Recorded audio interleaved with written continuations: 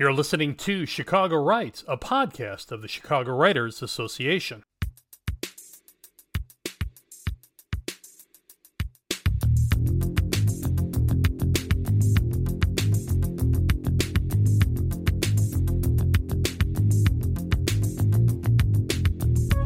On this episode of Chicago Writes, the podcast of the Chicago Writers Association, we hear from authors Jill Christman and Gary D. Wilson, our remaining Book of the Year winners. Both Wilson and Christman are educators as well as writers. They reveal tips for writers and discuss their award-winning books. I'm your host, W.C. Turk.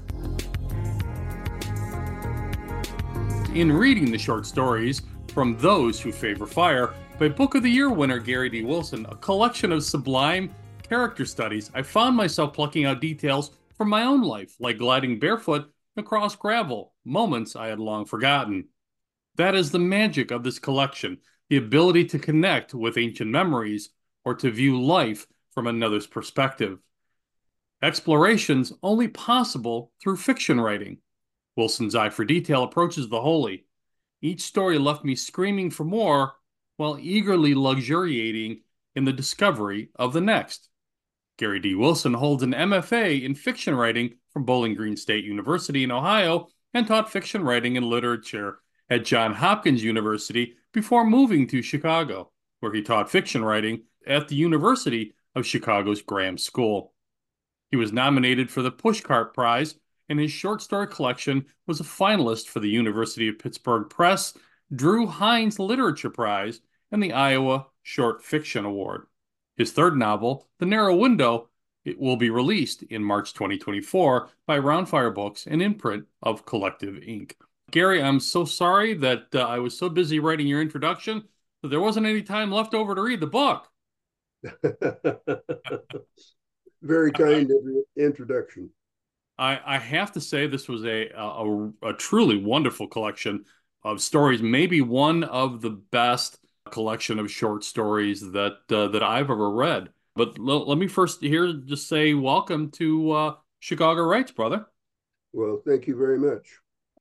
Let me begin here. You caught the writing bug in high school about 10 years ago, right?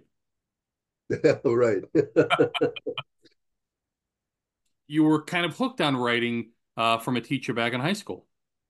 Yes, yes. I had an excellent English teacher who used to, it was the first time I'd ever witnessed this, but she used to read Shakespeare to the class. She'd Wow. spend maybe 15 minutes at the beginning of a class and then have somebody else read and so forth. And I fell in love with the language and started, doing a bunch of really juvenile kinds of writing, mainly the Mike Hammer, tough detective model, and those were all pretty awful. And my writing interest grew as I like too many other people majored in English. So ended and that you know where that gets you. You were the face to the perennial joke. Yes, exactly. But I'm glad I did. Indeed, I have to say, after reading your book, I'm pretty glad that you did too, man.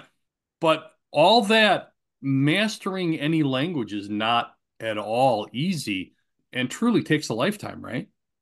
Oh yes, absolutely. And that's one of the things I get the most pleasure out of with writing is the revision process. I'm pretty careful with language as I'm composing, Mm. but it's the finalizing of sentences and words and rhythms that fascinate me in the end.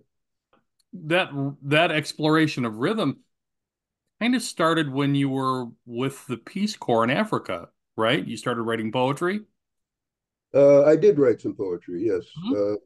and I don't I had ideas for fiction, but I really didn't have time to concentrate on them. So I and I foolishly thought poetry would be quicker, which of Yeah. course it's not. Yeah. But it was something, and as my wife tells me, most of my poems read like prose poems. So Mhm. I guess it was a way of uh, sublimating my desire to write fiction. But there's a natural rhythm in prose. Oh, there is, yeah, Yeah. yeah. It, Like there is with it, language, but I think it's expressed more purposefully in prose, right?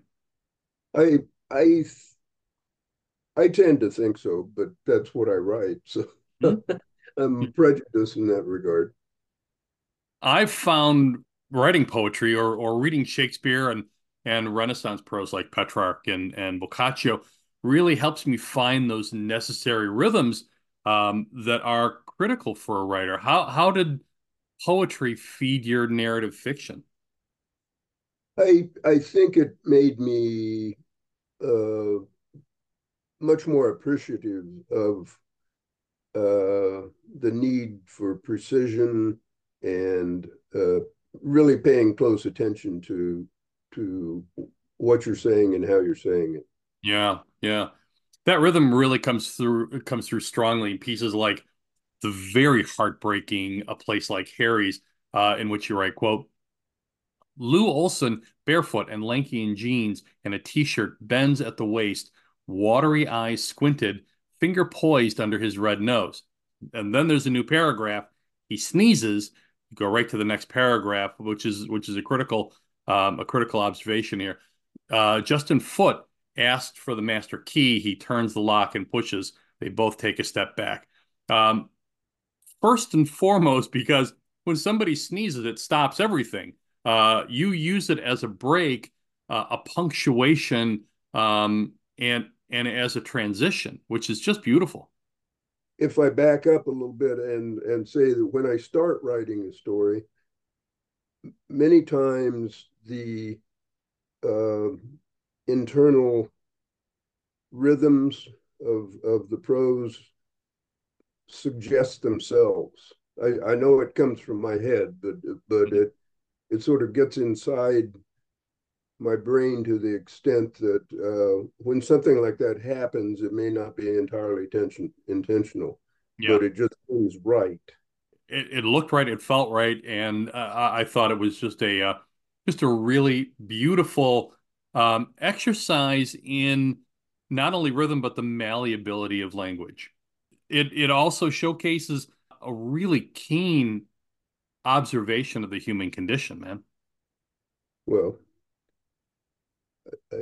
I try. I'll just stay it that way. I'm gonna fill that in here in just a moment. I mentioned in the intro that you have an MFA, but I read a powerful answer in an interview that you gave at blogcritics.org, in which you talk about whether to MFA or not to MFA for Hmm. a writer, and I'd love you to riff on that for just a moment because it was such a beautiful answer. Well, some of the best writers I've known don't have MFAs. Yeah, Uh, it, they read, you know, yeah, all the time, yeah. and I honestly believe that's how a writer learns writing. In fact, there was a woman at one time who had a ranch in Arizona, Hmm. and she would invite budding writers to come and spend X amount of time at she had outlying cabins where people could house themselves. And the only requirement from her was that people had to choose what they would consider their favorite or one of their favorite books Hmm. and copy it verbatim. Wow. So they had to concentrate very hard on what they were doing. And it was her idea that that more than anything else would help develop their writing skills. And to go back to your question, Hmm? I think the main thing, well, there are two things that I think a master's in fine arts can do. That is, it can give you a network of fellow writers that you probably over time would Yeah. develop. But that's an immediate thing. You're all doing the same thing for a couple of years and sharing the same experiences and thoughts and so forth. So that is an important thing to take away from an MFA. The other is that you have time to write. That's basically what you're there for. Yeah.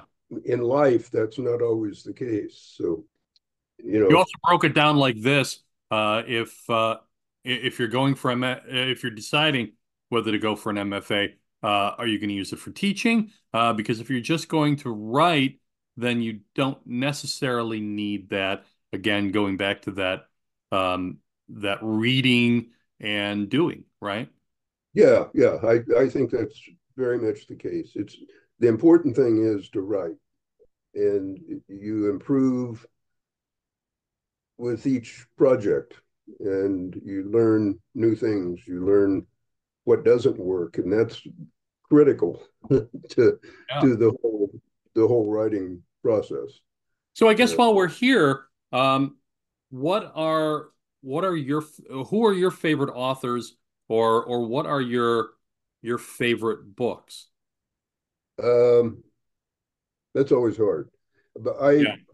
I go back to when I was in my developmental phase. Hemingway was my hero. I know he's out of favor with a lot of people now, but he is still, I consider him one of the great writers of the American scene, anyway, and probably on the world scene.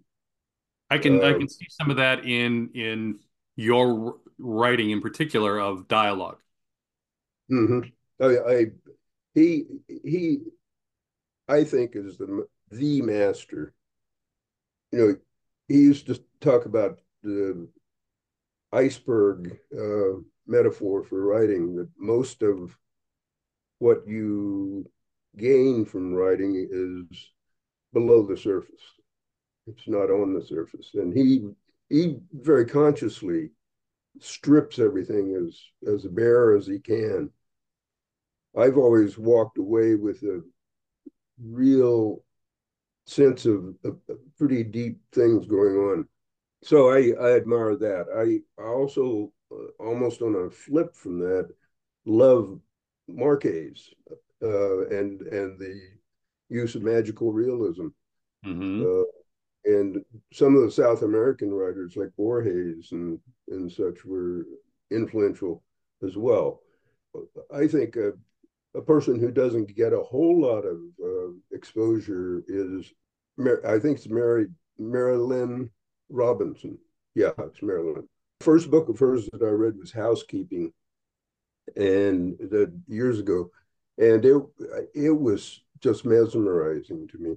I loved it, and so I've kept up with her writing. And a good friend in Baltimore, Stephen Dixon, who was probably the best known of any writer that I was friends with. But he was magical writer, I think, and a very he was the kind of guy he wrote every day of every year he was alive. Wow. And I asked him, I said, "What's your goal with that?" And he said, "Well, I like to finish one page a day." Hmm. So when you think about that, that's 365 pages a year, pretty good output. And he published book after book after book, and sort of the same subject matter and style. And I very much admired his writing. Boy, there are just a lot of writers I admire. There's some really wonderful people on the scene right now who are doing new and exciting things with prose. There are so many threads in this book. One that I found came through really powerfully, and maybe because I've faced this so many times in my own life, and that is a person coming to terms with the personal and widely diverse nature of our mortality. Hmm. That's, I guess, been a long-term theme that has Hmm. captivated me. And I think anybody who thinks seriously about life has to think about death. I've long been interested in how people deal with their mortality and other people's mortality. I found that thread throughout the book. In Camille, there's also this. There's an essence imbued within the words that describe a couple's relationship, which only people who have spent a life together really understand. I'd love some thoughts about the necessity of maturing into your writing voice during the writing of a story, but also across a lifetime. I'm not sure it's a conscious thing, Hmm. uh, much as an acquired thing. The longer you live, the more you're forced to come to terms with life, Yeah. and that I think that affects the way you think about it, and consequently, the way you think is, in essence, the way you write. Yeah. Uh, I think the two things kind of evolve slowly and mesh eventually. Um, I was interested myself when I put the collection together because I had a bunch of stories laying around that I hadn't really looked at for a while. I'd been working on novels, Hmm. and so I got them out consciously wanting to put together a collection.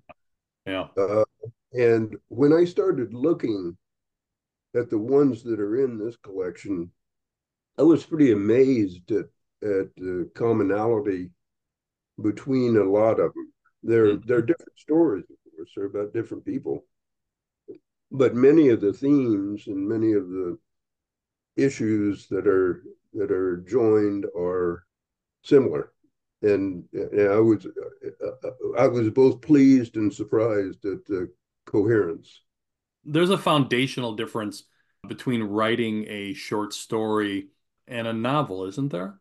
One great analogy was that if you're writing a short story, I mean, take a house. Hmm. If you're writing a short story, you're probably going to write about one room in that house. If you're writing a novel, you may write about the first floor, you may write about the second floor, or you may write about the whole house. It depends on the scope. So it is a little novel writing is a more expansive Hmm. uh, investigation of life. For Yeah. me, that's what my writing concerns is life in general. I do think that short stories can be more concise, give more immediate insight into certain things. But they're not Or meant to be mini novels. no, no, no, not at all. It is a different approach to prose writing. You were talking about the evolution of one's voice and Hmm. style and that sort of Hmm. stuff. Your ability to know what's going to be a story and what needs to be a novel becomes almost instinctive with time. It isn't in the beginning, but the more you write, the more you come to realize the difference and what needs to be one or the other. In Camille, you write damn near perfect paragraph that again harkens back to that extreme efficiency of words and descriptions that we spoke about with Hemingway a bit. You say this: doors bang, the trunk lid whumps. There is a strange quiet between the rushes of traffic on the highway, the night air heavy, full of smells, mud and salt and fish, full of presents, as palpable as warm dough, mosquitoes clinging like a second screen to the window. You cover so much descriptive ground with a beautiful economy of words in that small paragraph. Thank you. When I came to that paragraph, I was bowled over. It was just perfect. Thank you very much. Again, from Camille, you write this, and now the wind pressing, releasing, rain clawing at the sides of the trailer house, a sheet of corrugated metal shrieking as it rises, falls, rises on the roof of a paint shop at the rear of the property. Empty black solvent drums stacked by the front door, falling and rolling, rumbling down the drive, off into the rising water from the canal. Trees sway like drunken giants, each gust stronger, longer. There are moments he can't take a breath. The book is just full of these gorgeous passages. My brother-in-law read the book, and he did something he said he'd never done before, and that was he read the final paragraph of the final Hmm. story out loud to his wife. And I found that interesting that he felt compelled to read it out loud. Well, it And feels that one felt like a family memory. well, it actually was. Okay. It was based on my attending my father's funeral Hmm. and interactions of the family around that. Not totally autobiographical, but there are a lot of things like the church basement. I Uh-huh. mean, if you've ever been in a small town church, Grew up in small towns, brother. it's you can't get away from those sensations, and No. particularly the mustiness of that, and which kind of carries over to the people and to to the Yeah. occasion. It's that kind of thing that I really relish in being able to write about things that I care about and make them available to other people. So let me ask you about this then. In What You Don't Know, you write this. The plains are more reassuring from the air than from the ground. At 35,000 feet, you can see outlines of rivers and farms and roads and towns. Their patterns make sense. The idea of westward expansion seems reasonable, that people would want to come settle here, to live here, to raise their families, and to die here generation after generation. But on the ground, it's more difficult to maintain such a clear perspective where there is only sky and the land and the horizon in a single day, sun up to sundown, can last forever. I'm torn over whether that is a celebration or a lament. That's a very good question.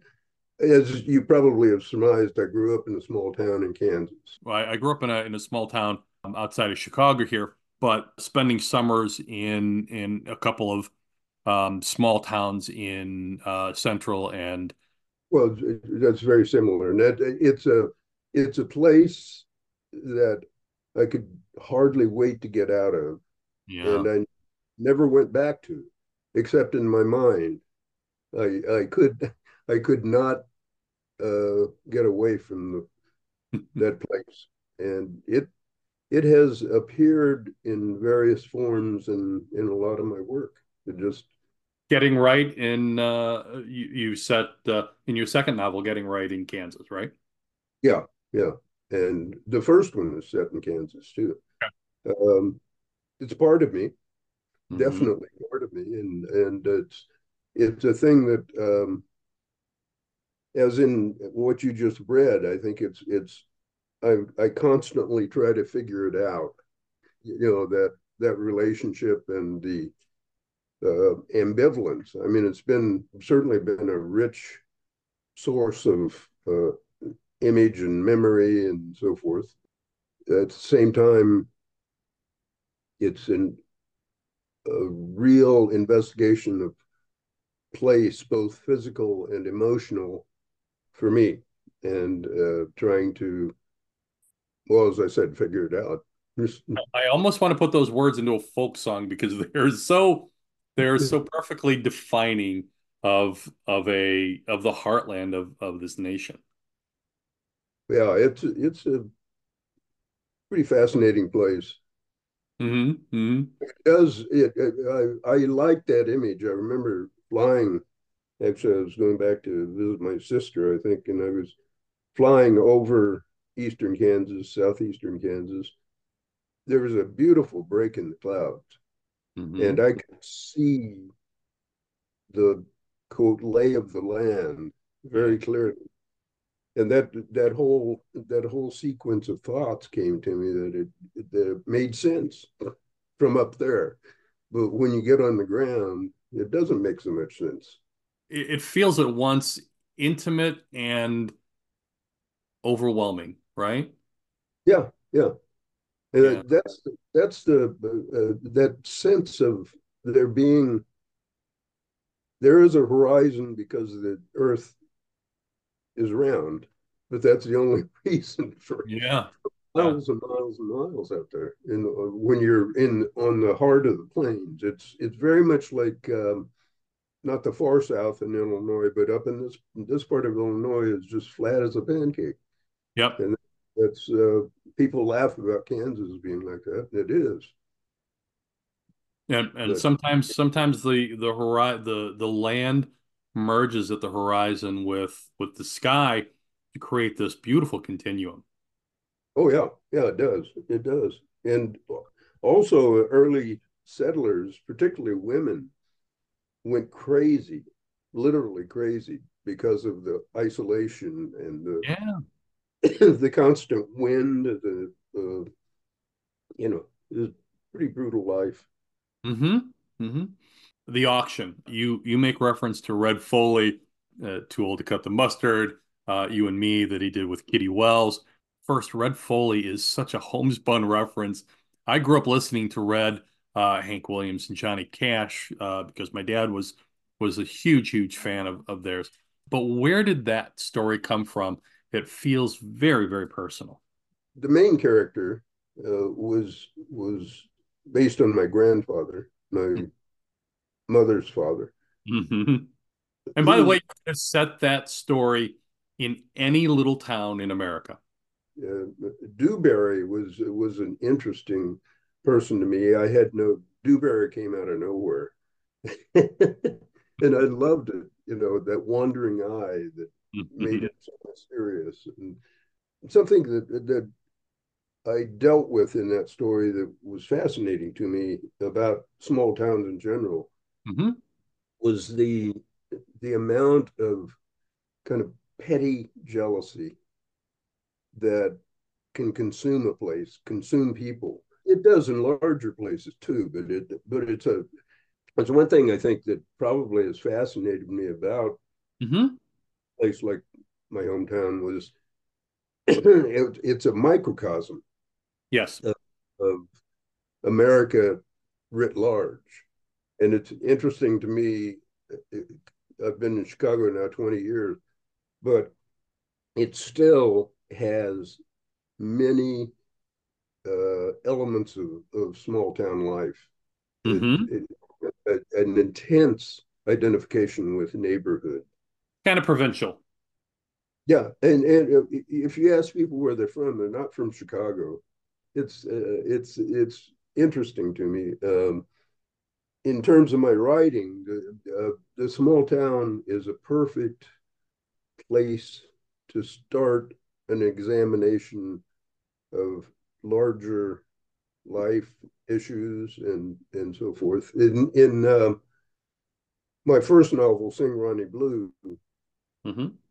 I had a and still have a real fascination with who are the haves and who are the have-nots, and never the twain shall meet kind of idea. And that story, which actually was based on a would-be bank robbery in the town where I grew up, Hmm. it happened well after I left, but I heard about it Mm. from, from my family, and it rung a bell. And I said, I've got to think about this and see what I can do with it. And so that was the story came from that. Wonderful. Gary D. Wilson is one of CWA's Book of the Year winners for his wonderful collection of short stories for those who favor fire. His latest novel, The Narrow Window, is out March 2024. The website is garydwilson.com. We'll link to that in the notes below. Thanks, Gary. This was great, man. Well, thank you for having me. I should let people know that they can hear, because we will only be able to run portion of this, a half hour or so, on the Chicago Rights podcast. But if they want to hear our full conversation unedited on my Playtime Playcast podcast on Spotify and Amazon, that'll be up probably a few days after this episode is posted at chicagorights.org. Now is the time to join Chicago Writers Association. It's open to writers and authors anywhere in the world. Unlock a wealth of writer and author resources, programs, and benefits for just $25 per year by visiting chicagorights.org or click on the link in the notes below. Chicago Writers Association membership, by the way, makes a great gift. And now my conversation with Professor Jill Christman.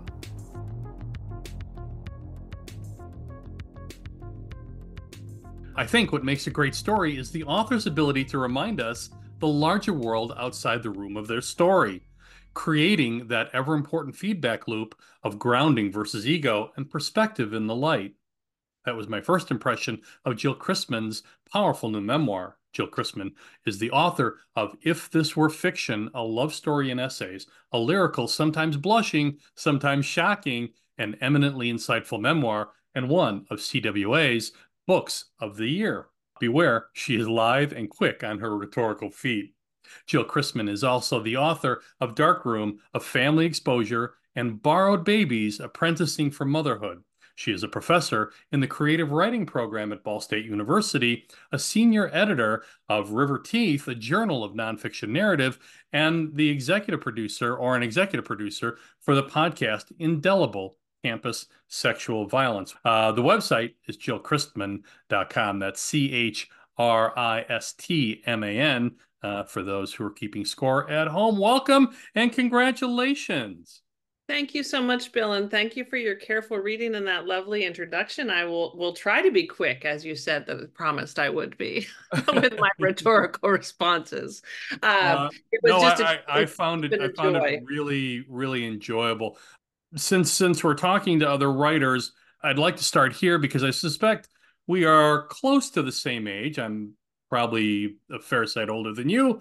That is, we grew up with the tactile connection with writing on paper rather than the ubiquity of computers today, right? This is from a piece in Cognitive Science and Neuroimaging from this past week, February 16th, 2024. Writing by hand may increase brain connectivity more than typing on a keyboard. This is by Deborah Pinchner. Quote, a new study has investigated neural networks in the brain during hand and type writing. The researchers showed that connectivity between different brain regions is more elaborate when letters are formed by hand. This improved brain connectivity, which is crucial to memory building and information encoding, and may indicate that writing by hand supports learning. The story goes on to say that writing with pen and paper has been found to improve spelling accuracy and memory recall. And I'll post a link to this article in the notes below because it's worth a longer read. Jill, I suffered a stroke almost 2 years ago, and the first thing that I did as part of my overall recovery was to reteach my brain and hand how to write and draw again. I would love Jill Christman's technique for organizing thoughts that will or may become a book or a story. Do you write things out? And if you do, how does that aid your writing and style? Wow, that was a great question, Bill, and you've given me enough to think about for about a year. And I think I would begin with the fact that I think I do too much work on the keyboard these days, Hmm. honestly. And it's true, back in the day, I actually was raised partially as a teenager on a mountaintop in northeastern Washington State where I rode my horse to school and went to a one-room schoolhouse. Wow. And we didn't have any laptops then.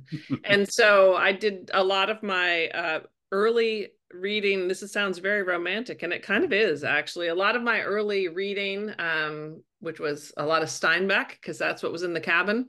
Hmm. And I'm happy about that. And writing by kerosene lamp and certainly longhand when I was just starting out as a writer many, many, many years ago. And then I remember reading, I want to say this was in Natalie Ginsburg's really important text to those of us back in the 80s and 90s, writing down the bones, right? Hmm. I believe that it was in that book where she said something about how there's like a connection between the brain and the heart and the hand, right? Yes. And I do often feel, so I guess technique wise, connected to your question, that sort of feeling a physicality Mhm. between memory and heart and brain and the hand. I also draw. I come from a family of visual artists. All right. And so I love to draw, and I try to anytime I'm working on a book, which is, I guess is always, I try to be doing some sort of physical manual, I want Hmm. to go like this, some kind of Hmm. manual art at Hmm. the same time. Like when I was writing Darkroom, my first book, which has a lot of pretty tough stuff in it, Yes. uh, I would I would go from my writing desk to the ceramic studio, and I would feel as if my hands were somehow bringing not just bringing the clay up off the wheel, but bringing this is going to sound overwrought, but like memory itself. Like I would feel as if I Yeah. could actually get my hands on it, No, literally. I think clay is a wonderful metaphor for pulling those memories out, right? Yeah, and it would feel that way. It would feel like I could actually, especially in dealing with traumatic memory, that it would give me kind of a physical portal to those things. Yeah. And so I think that along with just for all of us, just taking a walk, like when you feel like you're smashing your head against the Hmm. keyboard, get into your body and out into the world and let that try to see something that has nothing to do with what you're writing. Hmm. You Hmm. may just find the end to that thing. But I also think that what the article that you brought up, which I look forward to reading, I mean, this is why I'm hoping they bring cursive back to the schools, right? So, like, I have kids, one of whom learned cursive and then one of whom did not because it was during the phase. And I'm hearing that they're starting to, because of studies like this one, Hmm. um, connection between handwriting and learning that they're thinking about bringing it back. And I hope they do. That's how old fashioned I am. But I also believe in the science. There's a connection to the body, but and I think there's a quickness that even if you're very proficient on the computer, just doesn't translate as smoothly as that brain hand connection in Yeah. in getting out thoughts quickly, but also and we'll talk more about this with your writing, um, getting getting out the rhythm of those words. And I know your husband is a poet, and I would be curious to know if he handwrites or has notebooks of his work. Yes. Or yeah, Yes, he does. He does. I don't know if he always writes every poem out by hand, yeah, but yeah, many, many notebooks. And also he went through a typewriter period too. We have a lot of old typewriters up in our shared yeah, office yeah. where, also a physical thing. But Mm-hmm. yeah. So, and I think that it can be great for not just the generative part of writing, but the revision, right? Yeah, yeah. Where we feel like we can move words around so easily in Hmm. because you can copy and paste. But there's also I think that the monitor gives our work a false frame, like Yeah, and false edges, right? yeah. Where when we can get it off of that computer and into the world where we can manipulate it manually, Hmm. like literally sometimes with scissors, right? And move Yeah. around pieces. Because I think that in all writing, but maybe I really am an essayist in my heart. And Hmm. I feel that what I am doing as an essayist is finding connections that I didn't know were there. Like it feels like an inquiry to me the entire time, like a search. Yeah. I'm in it for the discovery.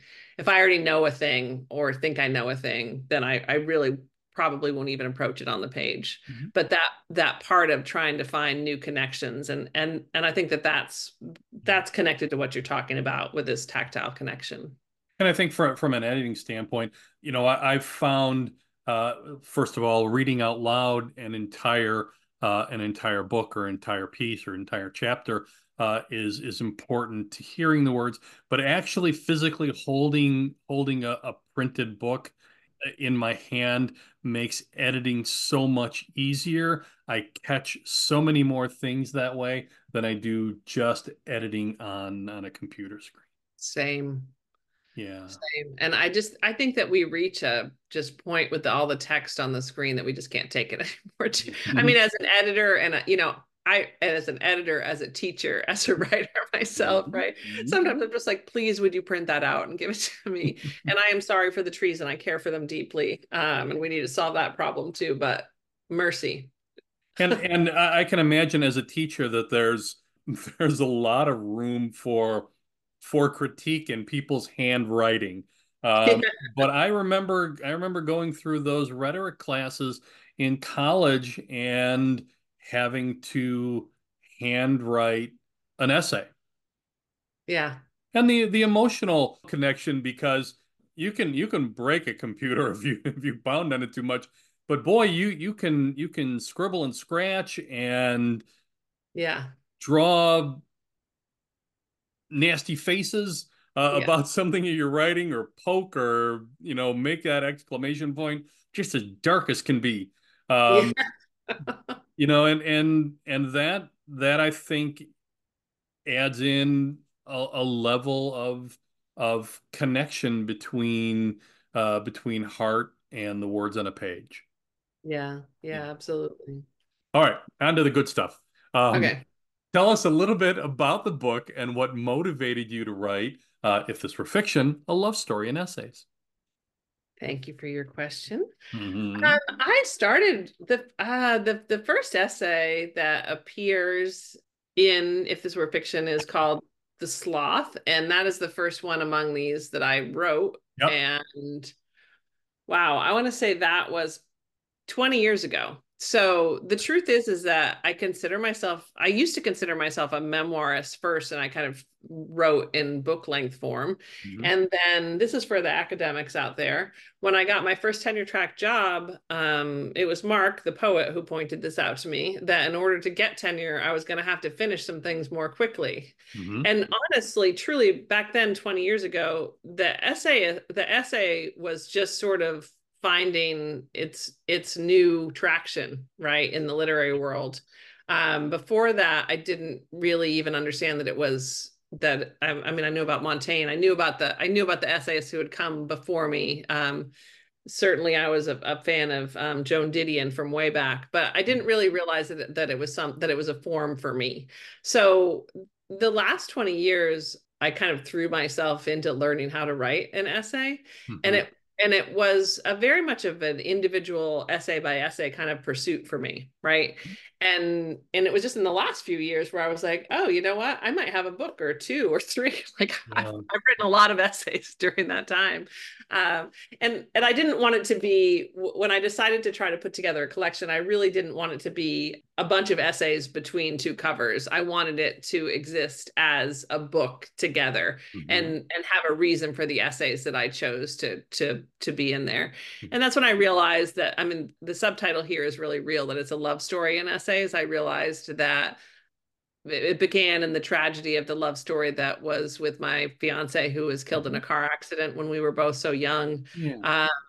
My husband, Mark, the poet we've already mentioned a couple times, Hmm. and our children, and most fundamentally for me and the writer and mom and teacher, and human that I was able to become through all this. So I wanted it to kind of stretch across time in that way and look at some difficult things through this lens of wanting to be part of a loving community and world. And then organizationally speaking, I mentioned this, I come from a family of visual artists. And so we were taught from a very young age that we're to consider the rule of threes, right? And the way we work in composition. Mhm. And so I basically knew it would be in three parts. And then lo and behold, and much to my great fortune, the Cummings poem that a young poet named Mark whispered in my ear very early on in our courtship became public domain in the very year that I wanted to publish this book. And I was like, oh, I can use the whole thing of Since Feeling Is First and use that as a to build the book. And so there's the romantic part, there's the tragic part. And one of the things that makes me super happy is that often people can't believe that I didn't just write all these essays in order, that they go in the order that they came. And that feels like magic to me. So Well, it comes together as a very cohesive story. First of all, I was reading it less as essays, as more and more as chapters in that continuum. yeah, thank you. It's a beautiful book. I fully enjoyed reading it. It deserves, first of all, a read, but a full afternoon to adequately discuss. I wish we had that time. But let me ask you this. I found a sort of contemporary Dante-esque divine comedy, an epic love poem about your family with with a subtext of healing as you lead us through at least some of these levels of hell, from abuse to losing a fiance, and the fears and worries of motherhood. Am I far off that? No, that was a beautiful summary. I should have put that on the book, Bill. That's exactly. I Hey, mean that you gotta call me sometimes it before this stuff goes out. yeah, I will. Next time I'll do it. I'll call you. But yeah, I mean, I think that you touched on all the things. I mean, it is this kind of levels of circling around these ideas of trauma, but then also then love, but then also knowing this, how do I move forward to the next thing, right? And not raise my children to live inside my fear, Yeah. which has been, it's I think it's a struggle for all parents, but it felt like a particular struggle for me, certainly, that I wanted them to be able to people, you hear about this a lot with writing and motherhood and fatherhood to a lesser extent, but oh, if you have children it'll ruin your writing, right? You'll never write again, and also it'll be terrible, it'll be about, but I truly feel that having children made my writing so much better for the very simple reason that the stakes are higher. The stakes are so high, right? How could Well, I bother to write anything that doesn't matter? yeah, I don't yeah. have time. We're going to dive into that a little bit deeper here coming up. I wanted to say this, no spoilers, but your summation at the end is beautifully and powerfully poetic. It's a credit to your ability to invest us in the story that I was really deeply moved and a bit heartbroken at concluding the story. In my war memoir, I sought a summation about war and surviving. A proper summation is just as important as a proper opening in memoir writing. Would you agree? I mean, as a teacher, yeah, like the middle matters too, though, right? It does, absolutely. You're ultimately telling a story. Instead of fictional characters, you're telling it about yourself. Yeah, I mean, I think that the beginning should, and I always tell my students, life doesn't come with plot. That Mhm. there's always a level to which we're imposing that. Then again, I think in an essay or in a It depends on the storyteller and the exact. ability for the storyteller to find those dramas and those comedies that are imbued in life, right? Yeah, exactly. Exactly. And then I think that we're again looking for the connections, but then like the beginning should in a way, and I mean, I think that there is a way in which the sloth does sort of contain that. It's kind of setting up, that's the very first short essay in the book, Uh-huh. and in the way that it kind of contains the concerns of the book, right? Like here is this instigating moment, but also here is this person who's going to take her time with this and try to move forward in love, right? So it contains a lot of the concerns, I think, of the book, which I Yep. was Yep. looking for. And then as we get through to the end, I do want, I mean, it's always my hope in essays and in longer works to send the reader off somehow changed and with Mhm. something to carry with them, And if that was your experience, I am honored, right? So that's what I hope for. So that It was. summation then I'm hoping we'll do that. It'll both be satisfying, but also give the reader something to take away that might not have anything to do with Jill Christman, frankly. I want to focus on that aspect, the sloth aspect, a little bit. I spoke with one of your fellow Book of the Year winners last month about her book on death and dying. Your story crystallizes something I've always spoken about with friends and family about loss and recovery, and that is it's so painfully slow in those first hours and days and months and years. My mother never got over losing my father and passed away almost 2 years to the day after his death. But climbing out and rebuilding your life depends upon these sublime and often random things and moments, which is key. You write this. Here is fact. A sloth cannot regulate the temperature of his blood. He must live near the equator. I thought I knew slow, but this guy was slow. What else is slow? Those famous creatures of slow, the snail, the tortoise, they move much faster, much. This slow seemed impossible. Not real, like a trick of my sad head. I thought that sloth is as slow as grief. We were numb to the speed of the world. We were temperature. So I'd like to spotlight the structure of that a little bit. The quote fact about sloths you cite stands alone, a single line separate but bridging two full paragraphs. It's at once poetic and pertinent, a perfect illustration, but you draw it out from the narrative as sort of a spotlight or a highlight. Yeah. First of all, thank you for your careful reading. It really is. Isn't it magic that you can put marks on a page and then reach out to another human who can read them and then Yep. make sense of Yeah. them better than you could? It's a miracle to me every time. So thank you. And also, like in that moment, my understanding of that moment, like the moment is real, right? Hmm. Like all that happened, as much as I remember it. And it's that was a like I knew that contained something important that I wanted to say when I started to try to write it because I remember that feeling. Yeah. Now, had I put it into words exactly like I did in what you just read, no, right? And there was that it was in the writing of it that I did the research where I found out that sloths can't regulate the temperature of their own blood. And that was the moment you put your finger right on it where I was like, "Oh, eureka." Right? Like I Yeah. totally get what happened in that shower that day, Yeah. right? It was this I couldn't regulate the temperature of my own blood either. Like it just was true that this fact led me to this understanding. That's one of those that's a perfect example of the connections that I'm talking about, right? It Where becomes this perfect metaphor for the grief of a fiance.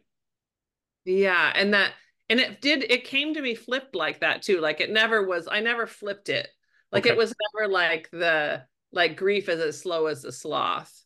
Yeah. Like in my mind, I thought, wow, that sloth is as slow as grief. Like it's not like I was doing some linguistic trickery there. That's the way it made sense, right? Mhm. Was in that kind of flipped metaphor. Mhm. Um, and I like encourage people who are working on their own stories, like grief is a big thing to talk about, right? And that moment with the sloth was a tiny thing in the scale. I think that if we are able to look at those tiny moments, But you build it into this grand sort of world experience. yeah, through looking at it as closely as I can, Yeah. right? Yeah. And so that's what I tell, folks who are trying to write these stories is that don't set out to write the big grand thing. I didn't even start, I really, when I was writing that, I set out to write about that sloth in the Yeah. moment in the shower, right? I wasn't like, I will tell a story about grief and what it means and how it functions and how we survive. Like that Yeah. was not where I was like, I am going to try to tell this right, like, and do justice to that moment that I had there in the jungles of Costa Rica. And so, I mean, that's what I would say to other writers who are struggling with these big things is start small, go for the tiniest thing you can and see what happens. The book is structured rather like a diary in of an attempt to organize thoughts into these great blocks. That is, you build dialogue into that greater narrative rather than standalone or individual paragraphs or quantities like we normally do in writing. I have to say it offered a narrative continuum. And when you were returning to your old neighborhood to find Chad, I thought it really helped build the tension. Why structure the book in these big block paragraphs again, like a sort of diary form? Yeah, I mean, I guess if we're looking specifically at like going back to Plum Island, Hmm. I mean, the structure of that one, and a lot of these are, I had not noticed this. A friend pointed this out to me. He said, Jill, so many of your essays are structured like this. You go on a trip, you don't know what's going on, you don't know what you're going to find. I was like, yeah, that is both my actual But you life. always find something. No, no. I was like, that's both my actual life and my writing life right there. I don't know that he meant it fully as a compliment. I think he was sort of baffled by it. So I mean, in going back to Plum Island, I think one of my goals as a writer always is to say the truest thing I know how to say. And if I have a gift as a writer, it's that I'm not afraid, like I'm not afraid of all that much when it comes to vulnerability or revealing things. People Yep. say like, "Oh, it's how did you do that? That must have been very scary." And to me, writing is like the safest place I could be because Hmm. I know what I'm doing here, right? So even if I have to go in memory to some place that was hard, writing is the place where I can grapple with these really hard things. And going back to Plum Island, however, I added the dramatic twist of actually physically, in a way, putting myself in danger because I needed to go back. Hmm. Like metaphor wasn't going to work in this case. Like I was genuinely and truthfully being haunted by those nightmares that he was back for my daughter. Like I was not functioning well, and I was livid also because I felt as if I had done so much work and all of my writing and all of my life to get to a point where I could live with the abuse that I had suffered as a kid and not be have my life destroyed by it. Right. And here it was back again. And I was like, this cannot stand. I'm going back to and you know what's amazing? I have not ever had one of those dreams again. It worked. Wow. Yeah, Yeah. you seem to find these great perspectives throughout the book like this. I let myself forget. The repression of memory is never as simple as its pseudoscientific detractors would have us all believe. Pulling out the psychological shovel and burying what hurts us isn't a quackish anomaly, it's human nature. Look around, look inside, and the process of uncovering traumas from our past that we have managed to avoid really seeing for many years is not some kind of therapeutic voodoo. Far from it. That comes across as it should speak to human healing, regardless of gender. But it kind of comes across as a feminine manifesto, since Chad becomes kind of a figurehead of a character slash abuser that predominantly women face, right? 3 and 5, or 5 and 5, depending on your reference, right? Yeah. Yeah. After my undergrad, I got a literature degree at the University of Oregon back in the 90s. And I don't know if you're familiar with the collection of Lori Moore stories. This is from back in the 90s too. It's called Um, Self-Help. I recommend it, everybody. Self-Help by Lori Moore. They're short stories, although some of them read like essays. I love them so much. I discovered them when I was in grad school. And there's one called How to Become a Writer. mhm. I used to teach it all the time, but I had to stop teaching it because it's so compelling that it would make all of my students want to write only in present tense, second person. So it's like I was like, y'all, this is not a good idea. It's very hard to do this. So the first sentence is try to be something, anything else. Yeah. How to Become a Writer by Lori Moore. And so I did that, right? I went into my first job out of college was in a cognitive psychology lab at the University of Oregon doing trauma research with an amazing, brilliant woman named Dr. Jennifer Fried. So I know a lot about the way memory works. Like Mhm. I worked in the lab for 3 years and I have continued to be really obsessed with it. And I brought it into my life as a writer and being in as a memoirist and someone who deals with memory. Mhm. It's never something I can just take for granted, right? I can never write about a memory without interrogating the very nature of memory. Like it's just the way, well, I also think it's the right thing to do, right? Yeah. Because memory is fallible, it's malleable. In that job, I was right on the front lines of the so-called false memory syndrome Hmm. wars. And so I also have very little patience for, it's a debate, I suppose, except for the group, and it's kind of a smallish group actually, of psychologists who would deny memory in the way that we see happening. So that was a kind of a special. The section that you read was sort of special for them. Hmm. I could start naming names at this point, but yeah, and I am not. And as far as a feminist manifesto, thank you. That's my goal always. Hmm. That's But it's not just that. There's a much broader narrative that I think connects people. I'll talk about that in a moment. You also wrote this for your children, which I think gets to the heart of the importance of good memoir writing or just memoir writing. You write, I want Ella and Henry to know always, and it's okay to tell the truth, to name names and make noise no matter what. I want them to lay down shame and be brave.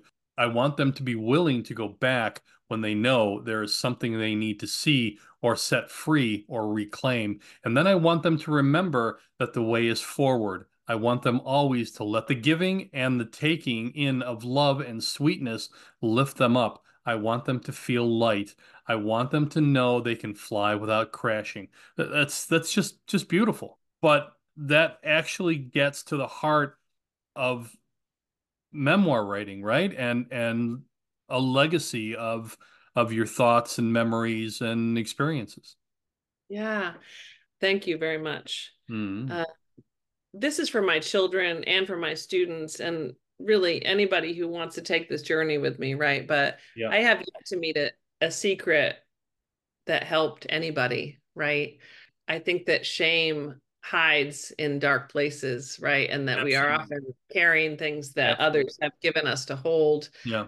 We don't need to hold, right? And so if by my example inspire anyone to do that for themselves so that they can walk out and live in the light, I am a lucky person to have had that part and that transition. So for my children, I mean, this is something I tell them. I'm their mom, right? They're like, "Mom," so, um, but it'll be there, right, when they're Mhm. ready for it. I don't think my son is just turned 16, so he's not been. I don't think he reads a lot of Jill Christman essays. My daughter is actually a literature and Spanish major at Kenyon College, and she works for Okay. the Kenyon Review, and she works for a magazine called Sweet, which is edited by Ira Sakrungrung, who maybe you've spoken Yes, to. yes, yeah. He I won this love the same prize conversation about last it. year. He's a friend of mine. Yeah, Uh, Ira's wonderful.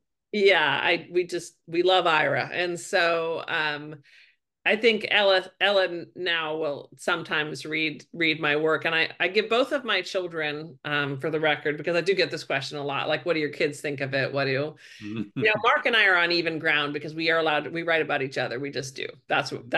We made that deal. Now the kids didn't ask for this. They didn't ask to have a memoirist for a mother. So once they reached what I call the age of reason, then they had the choice. Like they could say, don't write about. I mean, I try to treat their privacy carefully. I think privacy and secrecy are two different things. So occasionally I'll write something where it does make one of them, it reveals something about them. And then I let them read it first and say whether or not they want me to publish it. And if they don't, I just simply don't. There are some beautiful, beautiful things throughout this book, and I wish I could get to all of them. I can only get to a few of them, and so this speaks to an author's ability to remind us of the larger world, as I said in the introduction, outside the room of their story. You wrote this. I'm afraid and I am ashamed. My daughter drinks clean water, plays in safe, plays in a safe fenced yard, and receives regular medical care. Here, there are no suicide bombers or child soldiers. How do parents in, say, the West Bank send their children out to school? What an astounding humanistic I thought. wrote that a long time ago for the record. I mean, right now, listening to it in the midst of what we're in, of course, I'm crying. Yeah, Um, yeah. uh, But it's such a big humanistic thought, which should be common, but sadly is missing. But as I said, it goes back to that thought that I spoke about in the introduction. yeah, I mean, again, this kind of comes back to the idea that I want to try to say the truest thing. Yeah, yeah. I think I, now, now I'm thinking about that larger world and it's making me sad. I mean, no matter what, what joy I can locate in Mhm. some quotidian part of my life here in Muncie, Indiana, where I am so lucky to be Yeah, surrounded by books and yeah. loved ones and a good dog, like I fail as a writer if I'm not thinking beyond that It's place. thoughts Right. like that that separates a good a good piece of literature from a great piece of literature, at least in my opinion. We all got to take responsibility for this big world, I think. I mean, I Yeah, yeah. truly believe But that. And on another level, that also illustrates another aspect of great memoir writing is in making individual reflection universal. That is, like you did with pregnancy, which I likely will never experience. But you make the if you do, I moments. hope you write a memoir about I can it. guarantee you, I shall. Okay. But you make the moments and symptoms and deprivations more familiar, which I just found beautiful. I'm so glad. So you felt like so there were moments where you felt like the experience of pregnancy. Like what did it make you think of? Like when you were Well, thinking about the particularities of my experience with pregnancy, yeah, like yeah. I as so a that I focused, and you were describing a lot of the symptoms that you had, and some yeah, of the issues, and even fears that you had. So I was able to connect with those yeah, on a personal level, as opposed to a gender level, yeah. and that helped bridge that gap for me. Oh, that's good. I'm Yeah. happy to hear that. Thank you for sharing that. I just spoke with Ana Castillo about her latest collection of short stories and the autobiographical and women-centered perspectives in her work. I can't wait to read your experiences and impressions as you take us along in that life journey with you. Yeah, thank you. I'm working on a memoir right now. I'm almost at the end. I've actually been writing this book for 20 years, sort of concurrently with this, and I had to sit on it for a while. And it takes on some pretty serious obstetric stuff. So I was just struggling with that. I write every day if I have my druthers, which I usually can set up my life so that it is. And this morning I was going way back to a time. So I'm glad that you said that to me today because sometimes I think we can hear the messages that some of these very personal stories don't extend out to the larger world the way that we believe that they do and must. And obviously stories about pregnancy and abortion in a post-Roe world are vital, and we all need to be telling them as loudly and as personally as we can, right? Indeed, indeed. Because these are personal decisions that we make. Do So you find that writing over that extended period of time, because some of your memories are very unabashed, they're I want to say extraordinarily honest. Do you find that writing over a period of time helps you get to a point where you can write more honestly about some of those more intimate subjects? yeah, that's a great question. I'm not a person who thinks that you can't. like, I feel like you could have a thing happen. Let's pick, I'll pick something that really did happen. This is an essay that you could read online. They made a little book out of it at Iron Horse Literary Review. They did such a lovely job. It's called Falling. So it's an essay. At the center of the narrative is this idea that not this idea. My son fell out of a tree, from very high up. Right. Wow. So that's the kind of narrative of the book, and then a lot of other things get attached to it. All things that fall, which is everything, it turns out, once you start thinking about it. But like, I wrote about that the day that after it happened, right? Because it was all I could think about, of course. And so in that way, like, sometimes we hear, oh, you need to have perspective, you need to have, but also like, I needed to have the details, I needed to have the narrative down. And then it was for me, this was fairly quick, another 5 years before I returned to it. Because in fact, the child in question said, don't write about that. And then during COVID, he changed his mind. He was like, oh, go ahead, I don't care. And so I went with it. But then sometimes it takes a certain amount of time to kind of get to the archaeology of our memories. Well, that's right. And so like, in that case, there's like the freshness of having recorded the memory, the event, really. I mean, it was hardly a memory at that point. I was in it, right? With the perspective of time, which like, this book that I'm revising right now, I've revised so many times. Each time you have to like figure out where you're standing to tell the story, right? Yes, yeah. Yeah. If I tell the story as a pregnant woman, you know, in her mid 30s, that's a different story that I'm going to tell as menopausal woman in her 50s, right? Coming into the ferocity of my crone years. You know what I'm saying? Like, so I want to give her total access to telling the story, and with a kind of boldness that I might not have even had even back then. Here's a thing for writing. I'm trying to throw out some tips here for your listeners. I don't know if they, but I hear from my students that this is a Christman thing that I say that's helpful to them, is that I think sometimes especially with the big stories that we need to tell, you know, like whatever version of our war story, like the stories that are at our core, or about our mom or our dad, frankly, those are not stories we tell one time, right? Those are not stories that we have to feel that we only get one shot at, right? You can write that story when you're 18, you can come back again at 25, you can tell it again at 36, right? And each time you stand in a different location to return to that moment, to examine those events, ask a question of them that is urgent to you at that time, so that you might move forward. So the lesson there is, write your story as you'll tell it, where you stand, and then write it again later if you want. By the way, I'm just going to make a quick note here. Ana Castillo will be one of the presenters at this year's Let's Just Write conference, March 22nd through the 24th, 2024, at the Warwick Allerton Hotel in Chicago. Thank you so much for your time and your thoughtfulness, and your careful reading. It really, it makes me happy. I appreciate it. You wrote it. It was a pleasure. Jill Christman is one of this year's Chicago Writers Association Book of the Year winners for her beautifully insightful memoir, If This Were Fiction, A Love Story in Essays. The website is jillchristman.com. Hang tight there for just a moment while I take care of a little business, and we'll say a proper farewell.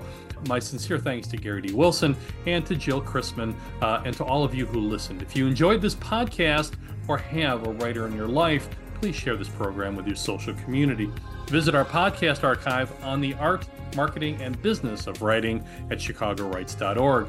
The Chicago Writers Association is a 501c3 charitable organization. Visit chicagowrites.org. Our theme song, by the way, is from a good friend of mine, Midnight Ride by Dino Lovcic, a great musician out of Sarajevo. And just like this program, is available on Spotify and Amazon. Jill, thank you. This was incredible. Thank you so much, Bill. And thank you so much to the Chicago Writers Association. I don't think I've expressed my gratitude fully. What an honor. So thank you to all of you for the work that you do.